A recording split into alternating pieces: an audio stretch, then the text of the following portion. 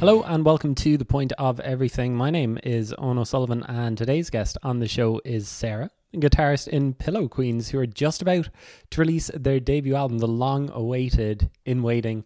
It's out on September 25th via their own Pillow Queens Records, and it is well worth the long time that we've been waiting. I think it's an absolutely brilliant album. It's instantly one of my favorite releases of the year, and I hope it does all of the best things for Pillow Queens, because as you'll hear, they've had a tough year, as most bands have, but they were planning on heading over to South by Southwest earlier in March, along with the likes of Outremont and Alva Reddy, and alas, that was cancelled. So much more was cancelled, and it felt like this was going to be the year of Pillow Queens, but I think it still might be.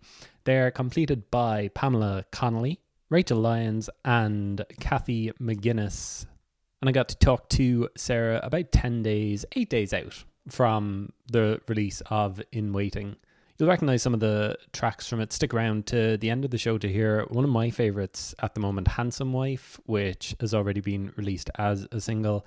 Then there's the likes of Gay Girls and Holy Show as well, which have all been released. How Do I Look as well has been released as a single, but there's some killer new tracks in there that you wouldn't have heard before. The likes of Harvey and Donna Mead in particular jump out. Harvey is an album track that we do talk about in this, and if you're thinking they have a song called Harvey, I wonder what that could be about, chances are you're on the right track with what you're guessing it might be about.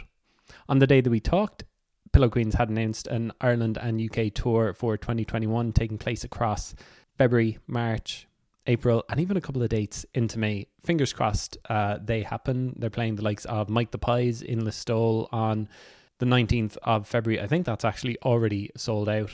They've got 2 dates announced in the Button Factory in Dublin later that month as well, and then they're also hitting Kilkenny, Galway, Limerick, Belfast, Dundalk, Derry. Sarah says that they've got some shows hopefully lined up for Cork as well, and then they're also going to the UK, playing Glasgow, Manchester, London, Brighton, Liverpool, Birmingham, Bristol. Oh, it's going to be such a good year for Pillow Queens in 2021. I talked to all 4 members of Pillow Queens about 18 months ago in Cork after they had just played a show in Cypress Avenue for the Music Cork showcase. You can go back and listen to that if you just type in TPOE Pillow Queens. It should come up in all of your usual podcast apps. It's TPOE 131, 50 episodes ago, 18 months ago. Time flies in the time of coronavirus. What?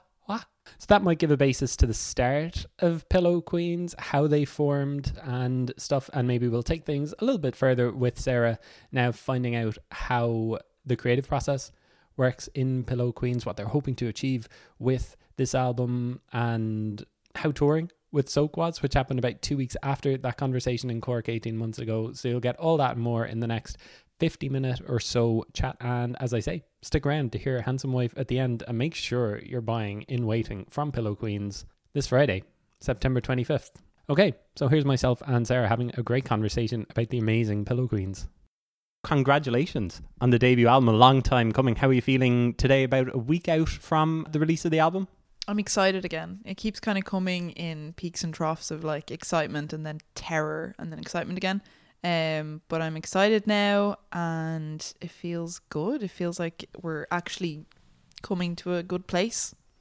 Did you have it ready to go? I mean, I talked to you about 18 months ago, the day after you played a gig in Music Cork, and I think that you were in the middle of recording. Maybe you had more stuff to do up in Donegal with Tommy McLaughlin. What has it been like since then? So I think we recorded maybe half of it by then, and then we had to go back in to finish it off. I think we went in twice more just because of work and whatever else. We needed to go back into the studio to finish stuff off. So we properly finished in January of this year.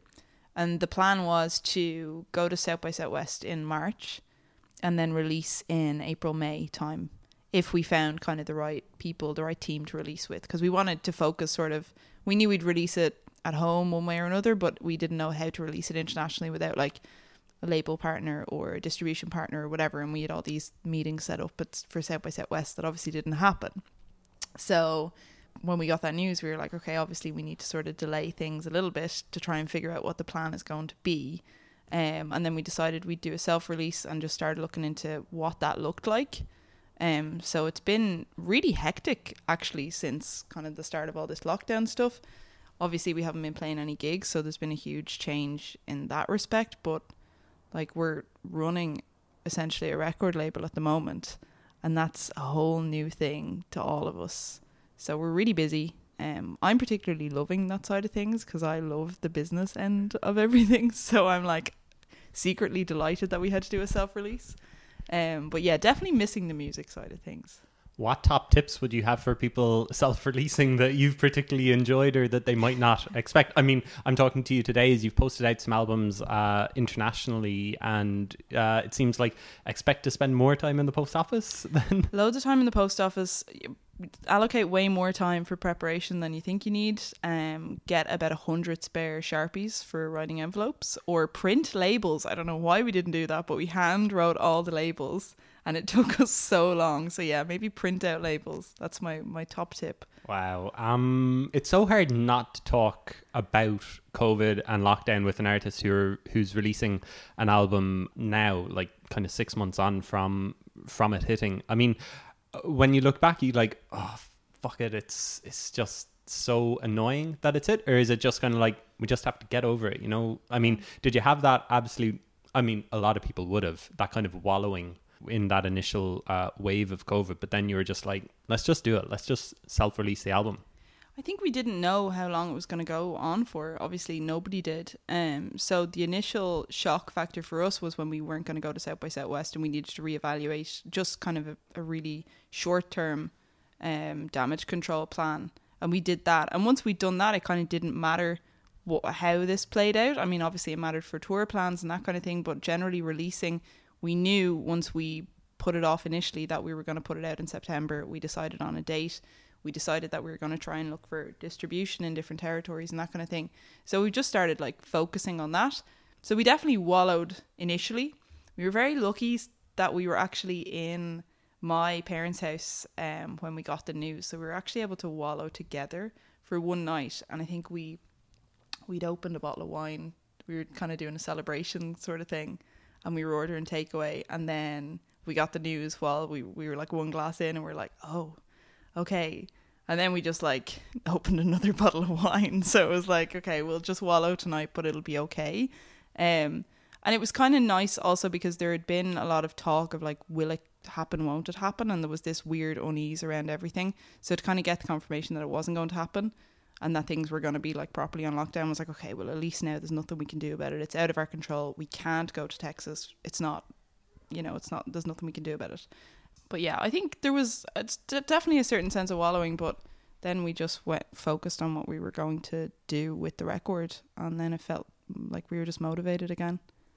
Did it kind of take some of the pressure off as well? Like, I don't know, did you feel any particular pressure? Like, I mean, I hate to use the word hype, but there did seem to be like a lot of hype building around you, and that must have been great initially, but then I guess it all kind of gets wiped out and all of your plans for the summer, like literally festival season was wiped out this year. And I mean, I guess you're kind of releasing it now without any pressure. Would that be fair? Or are you still kind of thinking like, we do want to, you do have goals for this album, I suppose? We definitely have goals for the album. We want it to go far. We don't want people who already know the band to be the only listeners of the album. We want new people to listen to the album. And I think there's definitely still a certain amount of pressure, and maybe that we've just put that on ourselves, but because this is the album that we've been working towards for so long, there's definitely a sense of pressure around it. And I think had we done festival season, we would have felt like we'd had an opportunity to prove ourselves and that hype was justified, maybe, hopefully.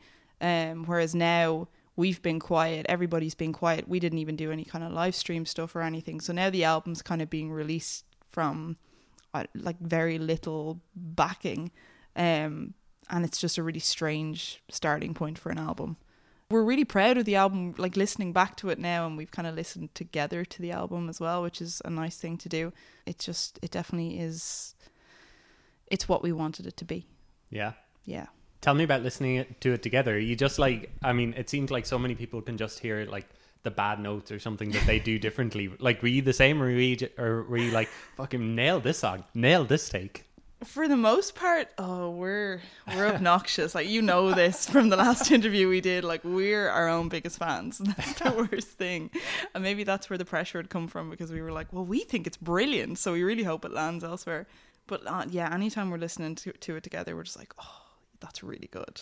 That is really good. And maybe it's because we've had so long since we recorded it that now when you go back to it, it's like, oh yeah, remember that? And we did that in the studio. Oh my God, you can totally hear your guitar there. Oh my God. And it's like, it's a really nice experience. Tell me about recording with Tommy, because we talked about it 18 months ago in that initial podcast interview, if people want to go back and listen to it. But tell me the kind of effect that he had on the sound, if he had any, and kind of what stage the songs were at when you went into the studio. Like, were they all finished, ready to go, and he just kind of like, you just do your part, don't worry about it, and we'll make the song shine? Tommy was part of the album journey from the very beginning, which we didn't even realise. We went in to do one single with him, and that was the plan, just to see if we could work well together. It was the first time we met him, was when we just arrived at his front door, just being like, cool, let's do a single.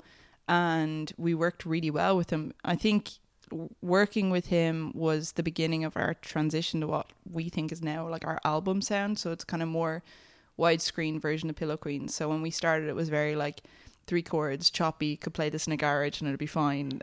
Whereas the new stuff, we're like, oh, we could play it in a garage, but it's not really going to translate. So this was kind of the beginning of what we saw to be our growth, I suppose, and kind of writing and recording songs for bigger stages. So Tommy was a huge part of that.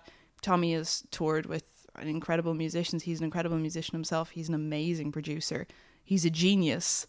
And he's a weirdo, which makes him really easy to work with, because nothing you say is going to be met with like with a raised eyebrow. He's just like, yep, cool, we'll try it. Yep, whatever. And like, he just makes these random noises while he's recording you or whatever. And you're like, what was that? But he's just great. In terms of whether the songs were finished, absolutely not. And I think that's probably why we had to go in a few times. But the last time we went in January, we only had the bones of our closing track, Donna Mead. We'd played it through like maybe once, and then Tommy was like, just go into the live room, play it through a few times. I'll capture like a demo version of it, and then we can talk it through. So that's exactly what we did. And then when we listened back to the demo, we were like, can we just use that? Like, it was like an energy had been captured.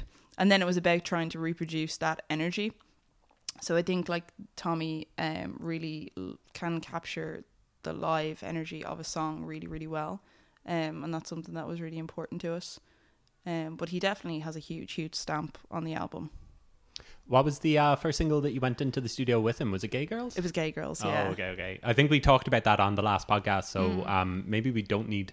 Should we talk? I don't know what else is there to say about it. Like, I mean, it kind of stands the test of time. I think it's probably, I don't know, is it the biggest sounding song on the album? But maybe it is like a good first introduction for people to Pillow Queens still, isn't it?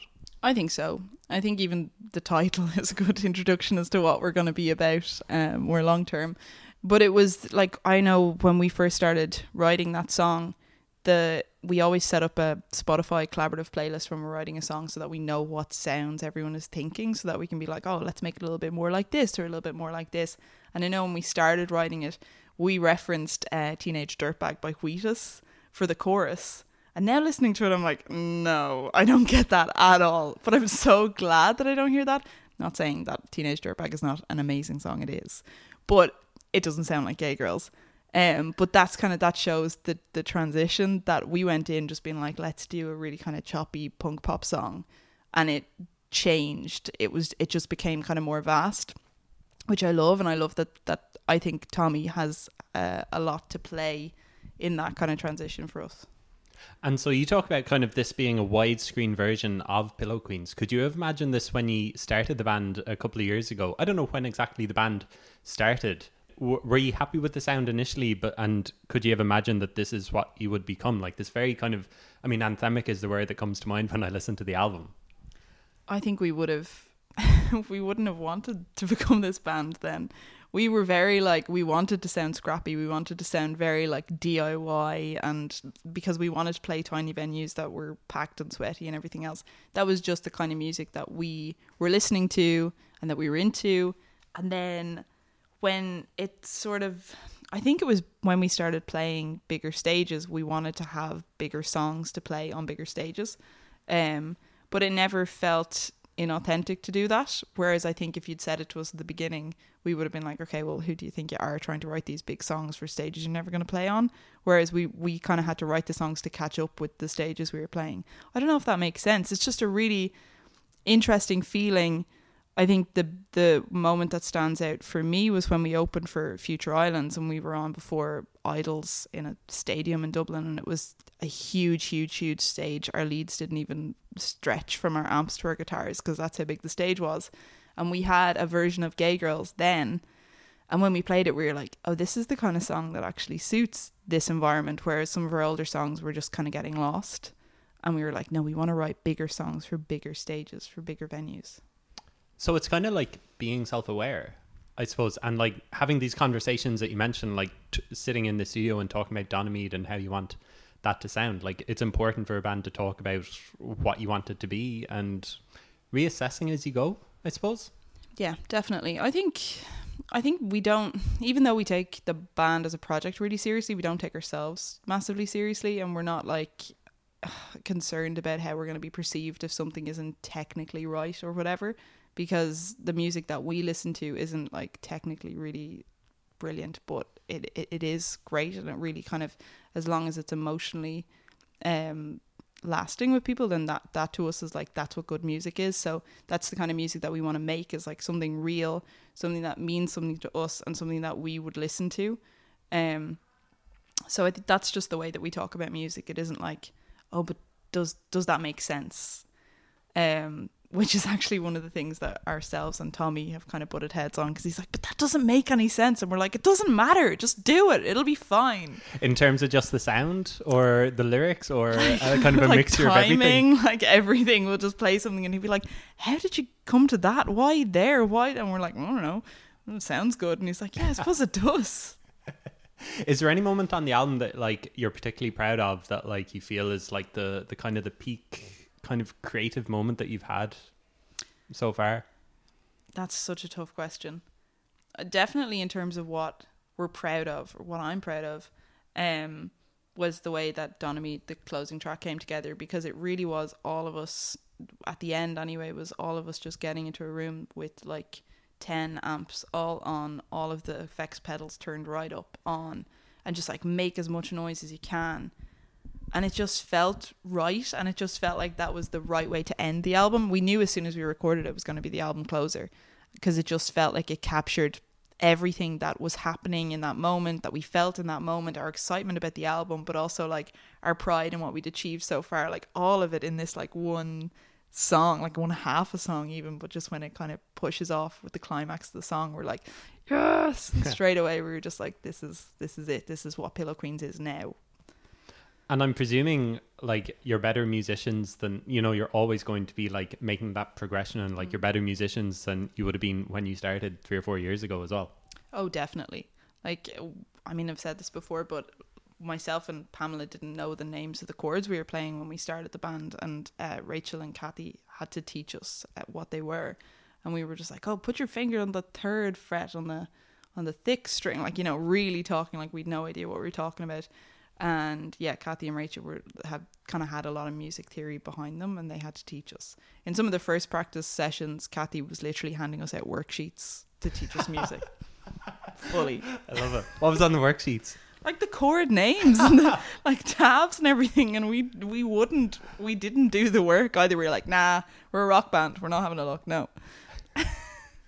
So how did you learn guitar, or how did you learn to play along with music when you were starting? Well, I went for like 8 lessons in a college where I grew up, or like near where I grew up, and he always just used like numbers on the fretboard, so there was no actual like chord names or whatever, which was difficult because I tried to play music in school and they were like, just play a G chord, and I was like, I don't know what that is, which is kind of like, I don't know, I kind of like that though. So there's an access to music that you wouldn't ordinarily get, so it's like you can play along without really knowing what you're doing. So like I could read tabs because it was all just like music and finger placement and that kind of thing, but like once it was chords, I was like, I don't know what a G is. I do now, but like at the time I was like, no.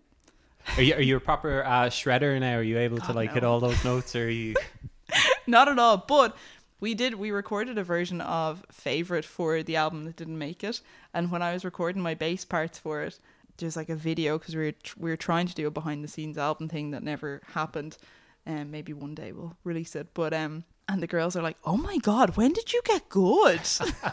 Because it was like the one song that I really do kind of like go all over the fretboard with my fingers. And I was like, "Yeah, I told you I was good." Is that kind of like, I mean, you mentioned it there, like it is kind of nice having that kind of like naivety as well to it, isn't it? Or that, I don't know if it was a rule that you had at the start that like, I don't want to know the names of the chords or anything. It wasn't a rule, but it was just, I mean, it was coming from a place of like, I guess, fear of getting things wrong. We were like, no, it's fine. We can do it our own way, you know, that kind of thing. So like when Kathy came in and was like, how do you not know chords? We're like, we're getting on with it, aren't we? We're writing the songs. It's fine. But like definitely there's a fun in that, like writing music where you don't really know what you're doing, or if it does make sense is like fun. Is that kind of something that's like in the music scene as well, like that you almost don't want to know these things, and like you're almost at odds with some of the other bands who you might have been playing with before, like that they'd almost be watching you and sneering or something like that, like, oh, I don't know the chords and stuff. Yeah, I wonder, because I remember early on somebody referred to us as a BIM band in an article, and we were like, oh, we're not a BIM band, but like I love that people think that we went to school to study this. That's great. It's like we all did weird things in college that have nothing to do with music, and it's just like, cool, I'm glad you think that I spent my time wisely. None of Pillow Queens went to BIM. You want to put that out there now? No, they didn't. Pamela went to rock school for a bit, but she dropped out. What's rock school? It was like a course, I think it might still be a course in Ballyfermot College. Oh, okay. But it was literally called rock school. Oh, cool. No Jack Black or anything in sight? Or? I mean, maybe if she'd gotten to like third year, there would have been a... I find it so strange that like BIM school is kind of thrown around as an insult. Oh yeah, like, no, it's so weird. I don't think that there's any kind of inherent levels in the Dublin music scene. No. Maybe that like people would sneer at a band who like formed in BIM. I mean, it's almost hard to imagine where bands would form otherwise, sort of thing at the moment, isn't it? I think so, and I think it's a great way to form a community, like any other kind of collection of bands making music together. Like we're in, we rent a practice space in Yellow Door music studio, and I'd say it's like 75% of the musicians who rent rooms in there are like BIM students or BIM alumni or BIM teachers. They've some affiliation with BIM anyway, and like it's incredible. Like the community that's created around it is amazing. We've never felt like we've been cast out because we didn't go to BIM, so like why not encourage each other? I think it's a great collection of people. And do you feel like a particular kind of Dublin band, like, I mean, you've got a song called Liffey on the album, you've got a song that closes it called Donamead, which you've referenced a couple of times already. Do you think there's anything particular Dublin sounding or resonating about the album? Or is it just kind of like, it's just in the blood? I think it kind of, both a little bit. I don't think we could write a song about anywhere else and it would feel right. I know Pamela has said something about like when she was listening to a lot of like American rock bands or like kind of indie or Americana bands, and they'd always reference places in America that sounded so beautiful and mysterious and like, God, I wish I could write a song like that and use a place name. So she always wanted to include Donamead in a lyric. I know that she's made fun of me because I was like, we should use Finglas in a song. She's like, that's not very poetic, but anyway, maybe one day. Maybe album number 2. Exactly. We'll just name it Finglas. But yeah, I don't know. I don't like, it's not, besides that, I don't think it's been a like purposeful kind of endeavor to be like, let's make sure that Dublin's running through the veins of this album. It just kind of is there because it's where we wrote it and it's where we played a lot of our first gigs and it's where we all met, and yeah. Are you all from Dublin? No, myself and Pamela are from Dublin. Rachel's from Kildare and Kathy's from Arklow. Okay. I don't have any follow-up question to that. I was just wondering. Basically, we're better and they're worse. That's fair. So kind of maybe a double kind of question following on from that. Do you feel part of a particular scene in Dublin, like a particular guitar band scene? And yeah, maybe that part first. Yeah, but no. I mean, it is a very guitar sounding album. Yeah. And I feel like that, I mean, that's not an insult. It's not a criticism or anything like that. But I think it could be a criticism of other bands sort of thing as well, you know? yes and no, but no, I think no more so than we feel a part of like a Dublin scene. So like when we're mentioned alongside, say, Fontaine's DC, we're like, oh, that's cool because people have a reference point in Dublin. And that kind of feels like the only reason that you'd mention us alongside them, because like I love the two albums, but I don't think there's any Pillow Queens sound in either of those albums. But then if we were mentioned alongside, say, like Mango Mathman, I'd be like, well, it's the same thing for me because it's just like a Dublin reference point. It's not necessarily like because they're similar sounds. Whereas like myself and Mango grew up like around the corner from each other, so that kind of would make more sense maybe. But yeah, no, I think like I love the idea that there's even more guitar bands forming, particularly with women in them. I just love that. I would kind of be hopeful that that's a scene that's sort of burgeoning in Dublin. That's maybe like ready to launch, because there's like a lot of really cool female or non-binary bands forming in Dublin that like guitar is at the center of it, and I really love that. I'm really excited by that. And that's what kind of feels fresh and exciting about your band, that like, you know, you could throw it at like four lads playing guitars and being like, oh, it's just another guitar band, but it does feel like something new and exciting with Pillow Queens, that like it is this kind of guitar sound that does sound different to other stuff that's come before it. I don't know, I haven't thought about it enough to have anything really, really smart to say about it. No, I think it's like I'm always talking about scenes and that kind of thing with Alvaretti, because she's launching her album October 2nd, so we're kind of doing this whole Blur Oasis rivalry thing between each other. But anytime there's a reference to like Dublin guitar rock, we're like, well, hold on, why are they not mentioning the like lesbian guitar scene that's about to blossom in Dublin, you know? And it's like, it doesn't have to be a joke. Like there's as many bands in Dublin as there is this like post-punk guitar scene that's happening, which is obviously like really exciting and is thriving and stuff. But then there's also this other really exciting thing that's happening all over Ireland with like female guitar bands that I think is really, really exciting too. Yeah, I don't know how much you want to get dragged into kind of a debate about it, but like, I mean, I have talked to someone on the podcast earlier this year who was kind of like, it is very much a boys' club. And I don't know, is it actually obvious? I was talking about it earlier today, and like I'm very aware that like I like the Murder Capital, I like Fontaine's DC, but I'm very much aware that like, you know, it's all lads shouting and playing guitars and stuff. I don't know if you want to be classed alongside that. It is nice to have something different. I think it's cool that there's like a scene in Dublin that's thriving outside of Dublin. I think that's great. And even just people knowing Irish music internationally, like even with girl band, is just really exciting, because having Irish bands travel and succeed in what they're doing is paving the way for us, and is paving the way for other like younger bands who want to do the same, because it's no longer a thing of like, well, you're not U2 or you're not, you know, I can't, like, there's not even that many reference points that I could use, you know, you're not a boy band so you're not going to do well. It's like, oh no, there's now examples that I can look to where bands with guitars who are not doing like mainstream radio friendly songs are succeeding, and that's like, great, cool, so we can do that, and Alva can do that, and Bitch Falcon can do that, and Sprints can do that, and Banreen can do that, and it's just like, cool, now there's a path that's there that we can follow. Would you be disappointed if you read an article or if you hear a reference kind of saying like all female quartet Pillow Queens? Because like I try to avoid that kind of usage. I think it's kind of like a little bit redundant in itself. Like, but are you very much aware that that is something that you're going to be kind of classed at, particularly I guess internationally?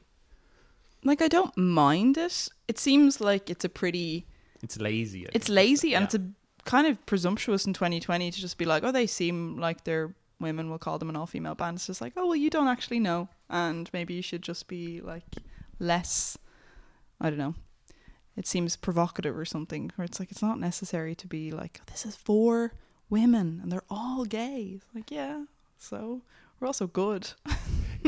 I mean, that doesn't define the band, I'm guessing.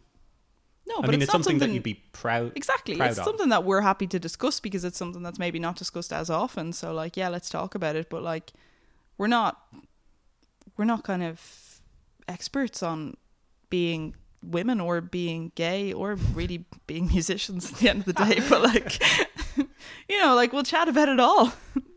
Like, I don't know, I was talking to someone and they were like, if someone left Pillow Queens, it wouldn't be like the thing that like has to be someone who's queer who joins a band. It has to be a woman who joins the band. I know it would have to be. Oh, okay. I know it would. Like when we were forming, we were like, oh, well, yeah, no, it does have to be for queer women. Okay. Just because it's like we've never done that before. And it's like, come this far. And like we've all been in bands before with like, you know, a group of guys or whatever, and like it's obviously great because being in a band is great, but like you have your own experiences that you want like-minded people who you're going to travel with, and you want to make music with people who have the same interests and experiences as you do. Like it helps, it really helps. I think that's been like a really driving force behind Pillow Queens. It's like we all love the same things and we all have the same interests. We all want to go to the same pubs after practice. We all want to talk about the same things. We listen to a lot of the same music, so we love being around each other. Just brill. So like if the all-female thing doesn't kind of quite define you, do you think the queer thing kind of does? Yeah. And well, I mean, define is such a like it's a complicated word, isn't it? Like it doesn't define us, but it's I don't know, it's just generally a shared experience. Like I think even we'd want to, if somebody did leave nobody's ever going to leave Pillow Queens first and foremost, but if somebody did leave Pillow Queens, nobody's going to do a Brian McFadden on this band, okay, just saying.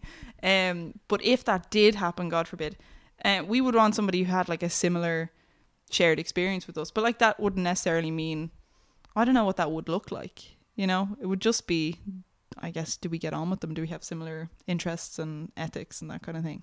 Yeah. Were you all like out and like open with each other when you formed, or is it something that's kind of like come along the way, as in about our sexuality or about our just selves? Yeah, I mean, we were all, yeah, we definitely weren't kind of being secretive about it. We knew that when we were like promoting ourselves that we were definitely gonna like, I think we labeled our first Bandcamp release as like queer punk. And I was like, this is cool. We also labeled it Kathy's Band because that was the name of the group chat at the time. So like we didn't know that we were gonna be a real band at the time. We were just putting shit out there. But I guess that feels kind of new and different as well. Like, I mean, I don't know if there were there many other Irish bands who are kind of like that, maybe even internationally, I don't know. There was more happening in the UK, I think, at the time. There is a lot happening in Northern Ireland at the moment in terms of the queer scene, which I think is great. And we've played a few gigs up there with bands who would like not label themselves but definitely celebrate the fact that they've got queer members, and I think that's really cool. And I think it's going to happen in Dublin more and more. Like we're getting comments and emails from bands who are like, oh, do you have any tips for like young queer bands starting out? And it's like, oh my God, cool. This is so great. Like I love this. I love the idea that in like even 2 years time, there could just be like so many bands in Dublin with like queer members. I guess that's kind of almost like another pressure that's kind of come along on the way that to you releasing your debut album, is that like you've got all of these like young fans who are kind of maybe seeing themselves in ye and want to start a band. Like I don't know if that's almost like a different kind of pressure to like just releasing your debut album. It's more exciting than it is pressuring. You want to see what they come up with. We had bands, like not many, but we had bands that we looked up to when we were teenagers, and I definitely I wasn't like, you don't make a bad move, you know. I was kind of just watching what they were doing for even maybe guidance a little bit, just to be like, oh cool, you do this, maybe I'll have a look at what this means to me or whatever. But I think like, it's not really pressure. Like we kind of operate like we always talk about, like we definitely don't have a manifesto, but just like, don't be a shithead and then like you're fine. Just don't be a dick to people. And that's like the only way that you can kind of be a good role model, and then just be authentic. So be whatever you are, and then also don't hurt anyone in the process. That's a good way to live, let alone run a band by. Yeah, exactly. Tell me about Alva Reddy, who like I was kind of thinking like, what's the kind of question to frame? Like she's releasing her album in a couple of weeks. It's also being recorded by Tommy McLaughlin. Like it's great to see her finally releasing a debut album as well. We can just fangirl about her if you want. Oh, she's amazing. Oh, sorry, I meant to be pushing the rivalry thing here. No, she's terrible. What a bad album that is. It's a really good album. It's a really, really good album. That's the worst thing. She's also self-releasing it, isn't she? She is, yeah. Have you kind of been almost like sharing your experiences of Completely. Our WhatsApp chat is just a clipboard tweet, like where we just post information and like useful links and everything. So like there's not a conversation that we have that's not about music, which is really annoying for especially her housemates, because I go to her apartment and just talk about music constantly. But no, it's been really useful to have like somebody to bounce ideas off, and kind of vice versa, and then just like helping each other with like graphics and like just soundboarding stuff has been really, really good. Because she was meant to go to South by Southwest as well. We were meant to be traveling together, and it was going to be this great thing, and then obviously it didn't happen. So, but yeah, no, I mean, she's doing great. Like her streams are off the wall, like so great. The album's going to do amazingly. She's brilliant.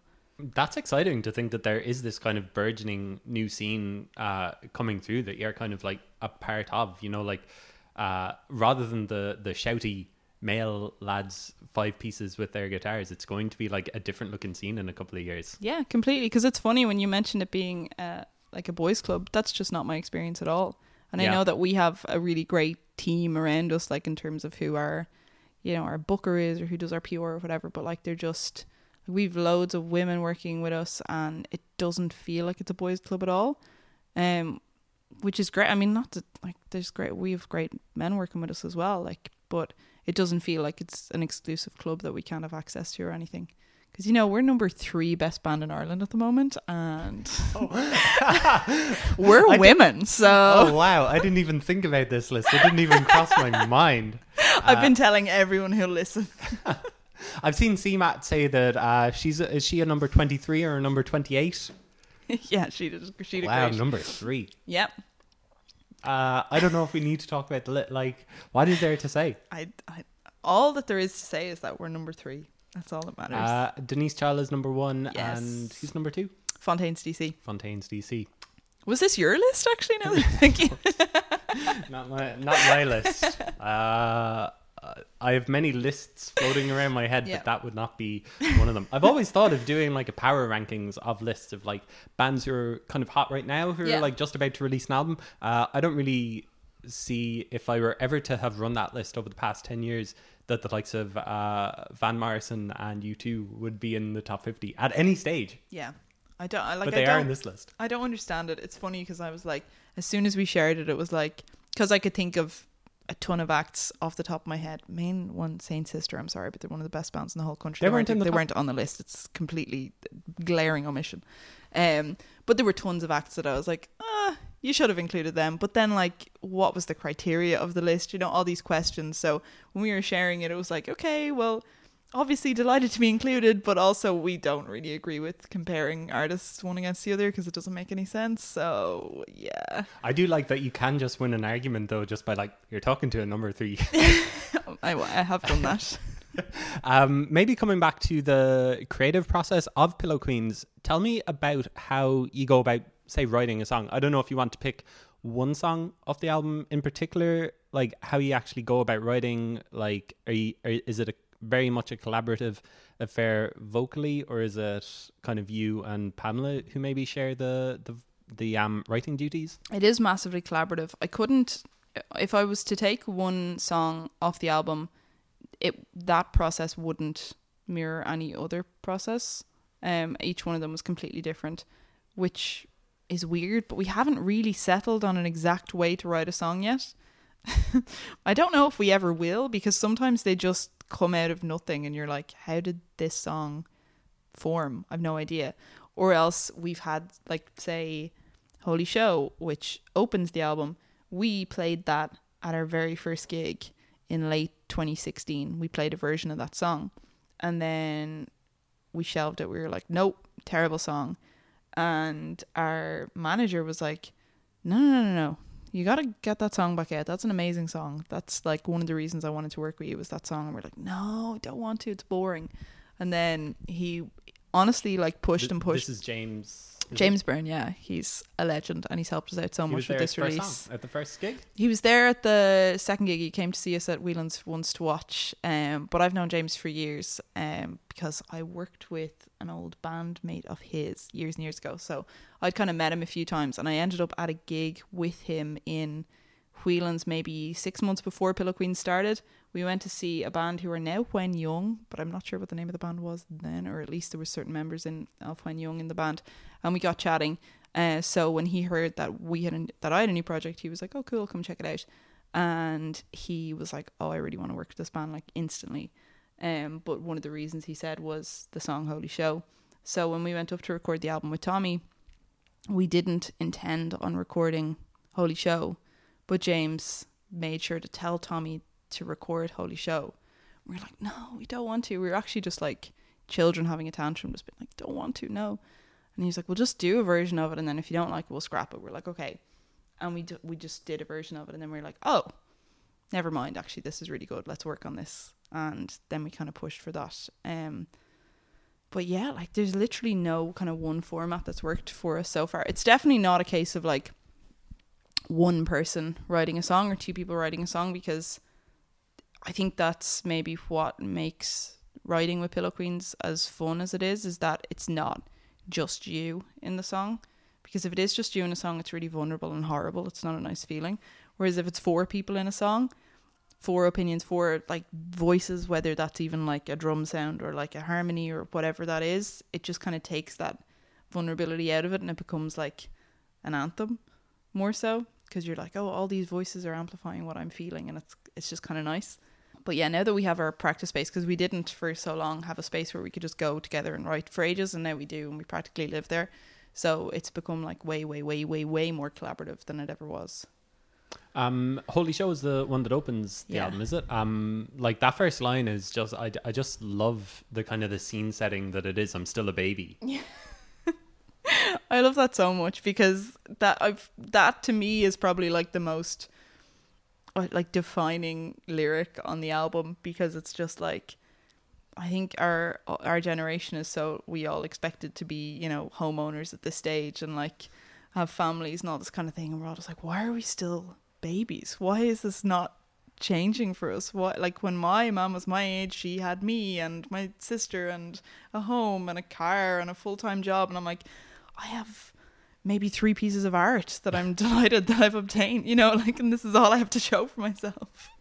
Which, like, and you can still be very much proud of. I think that's the thing about, like, you know, telling people you're doing fine, yeah. You know? It's so strange, like, especially in the middle of a pandemic and releasing an album and stuff, because people are like, how are you? And I'm like, well, I could tell you the bad side of things, but we're putting out an album and we've pre-sold loads of them and people think it's good and I'm good. This is great. Yeah. By my standards. Yeah. Anyway. Yeah. And continuing with the album, who is the Harvey on the song called Harvey? Is it Harvey from Sabrina? Yeah, Harvey Kinkle from Sabrina, yeah, of course. Big influence on Pillow Queen's Sabrina the Teenage Witch?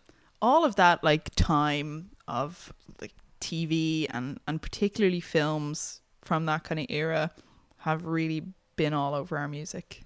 All over our music, like especially kind of rom-coms or like teenage sort of, yeah, like Clueless and Notting Hill and You've Got Mail and all those terrible movies. It's just like, yeah, they're all there.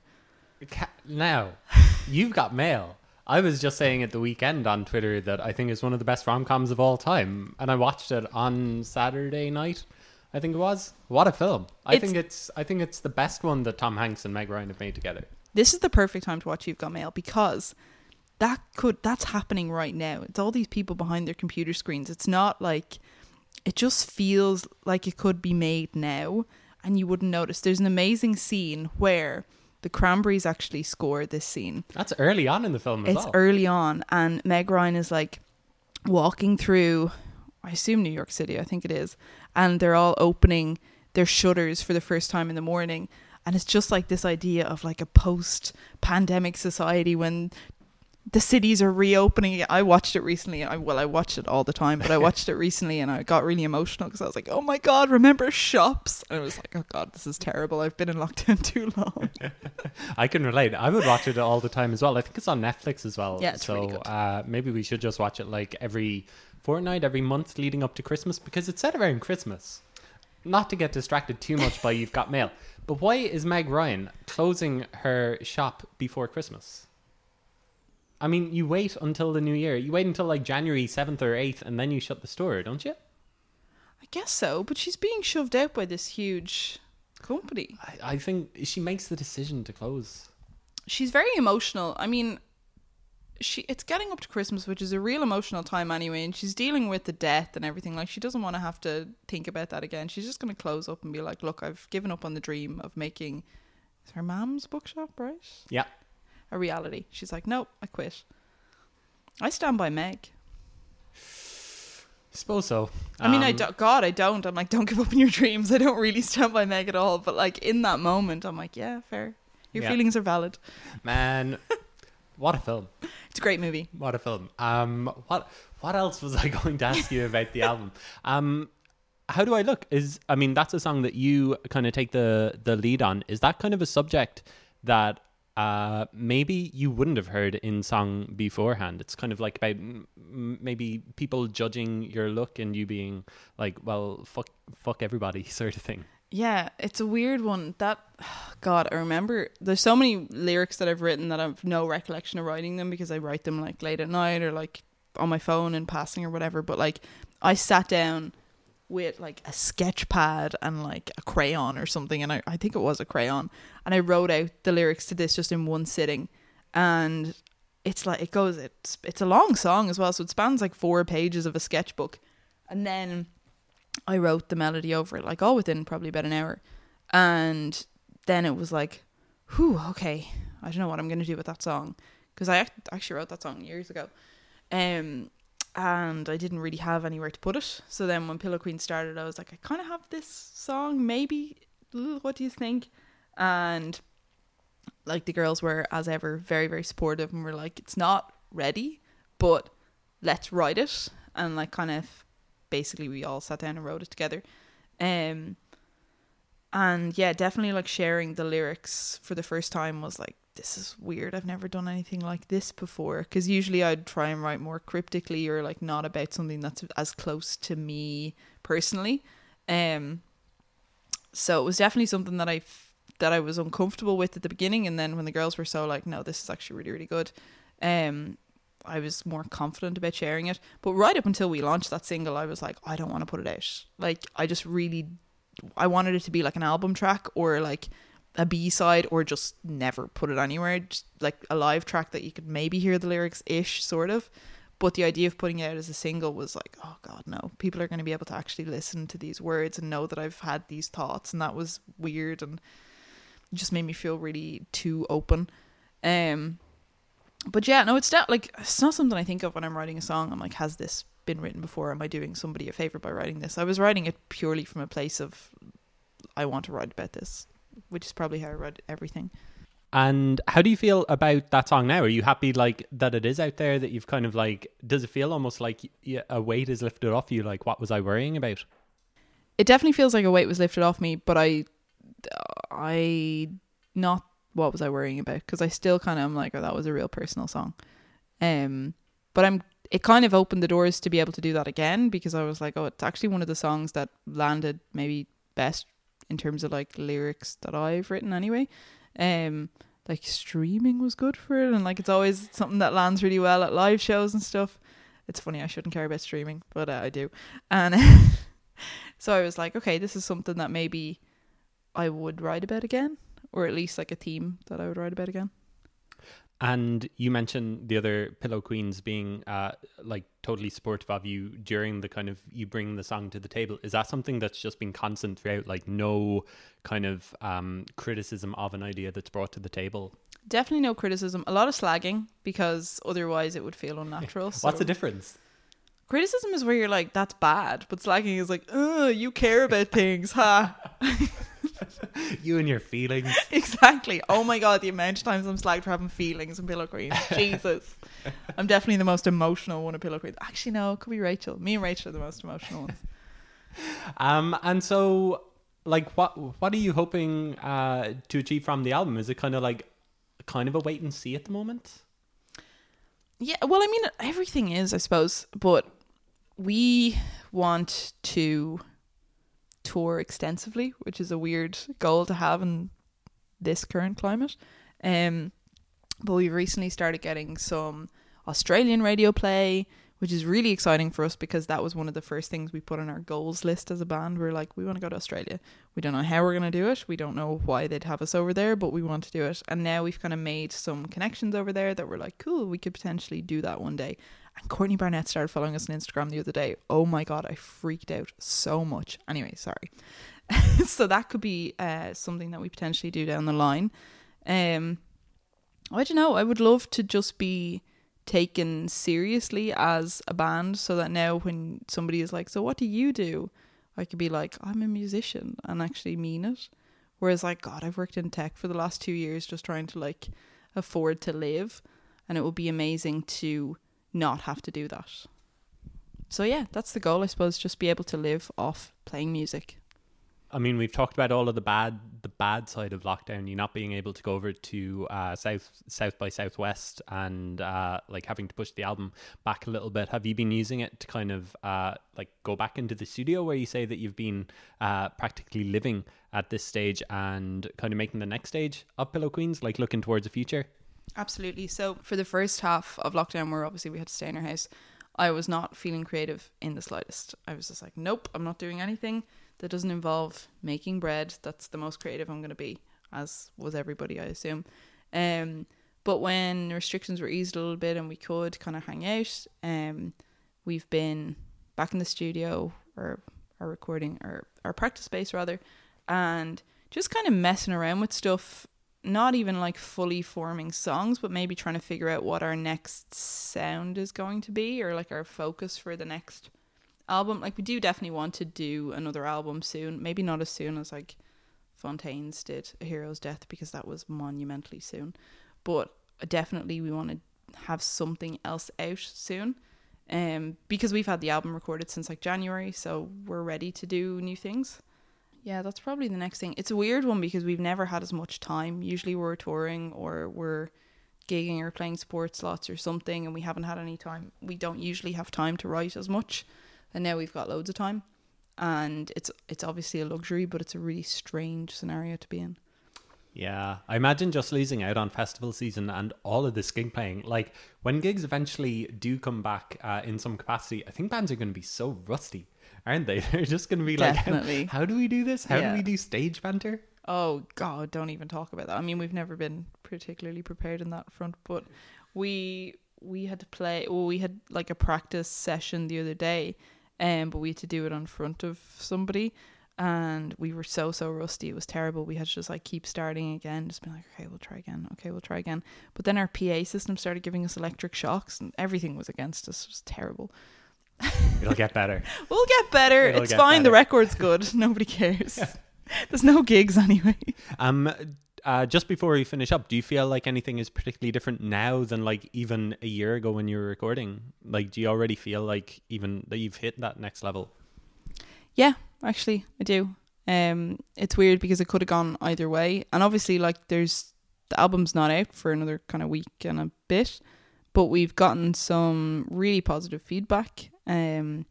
It seems to be landing in the way that we wanted it to land. Like, nobody's kind of scratching their head going, what is this record about? Like, the themes are kind of sitting with people and they're kind of getting the thing that we wanted people to get from it.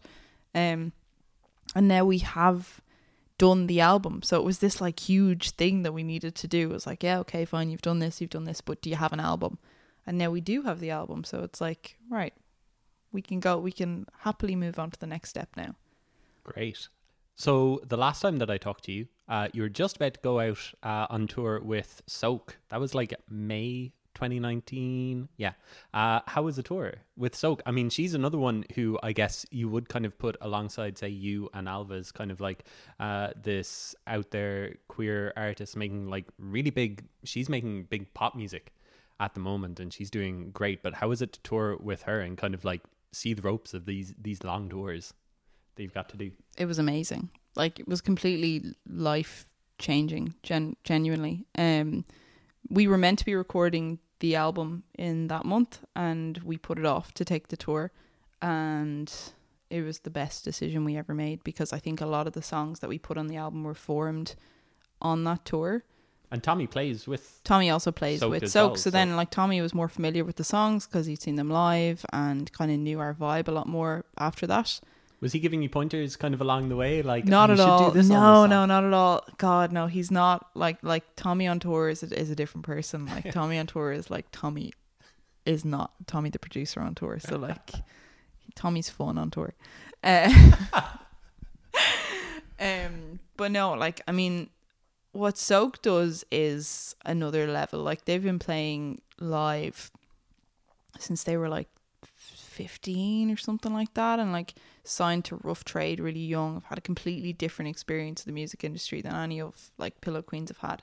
So we learned so much just being on that tour, and even like learned so much about like playing music or playing live, or the kind of preparation that you need to put in, or like how to do kind of those long stints of tour. Like we really took a lot away from that, and it was also the best fun we've ever had in our entire lives. It was just like summer camp on a tour bus across Europe.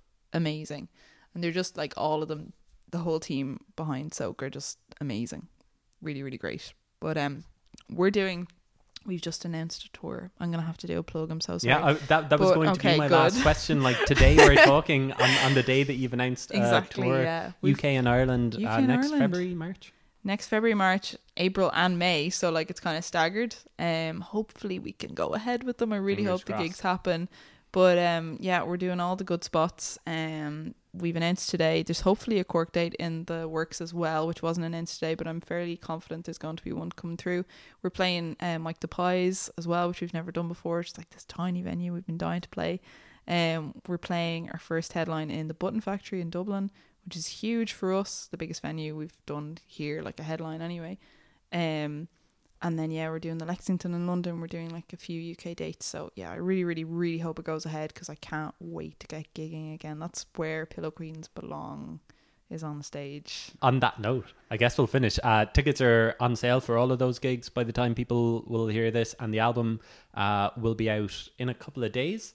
And people should probably not sit on it, because I think you've sold out of a lot of the vinyl. Yeah, we sold out of our records own ones, so you can still buy them on kind of online. Well, actually by the 25th, by the day we release, we'll have restocked, so you can get them from us or different records shops. Rough Trade have them, Tower Records have them, that kind of thing. So Cool. Well, best of luck with it. Best of luck with the rest of 2020, and with maybe more so 2021, and hopefully some sort of normality coming back to things. thanks, Anne.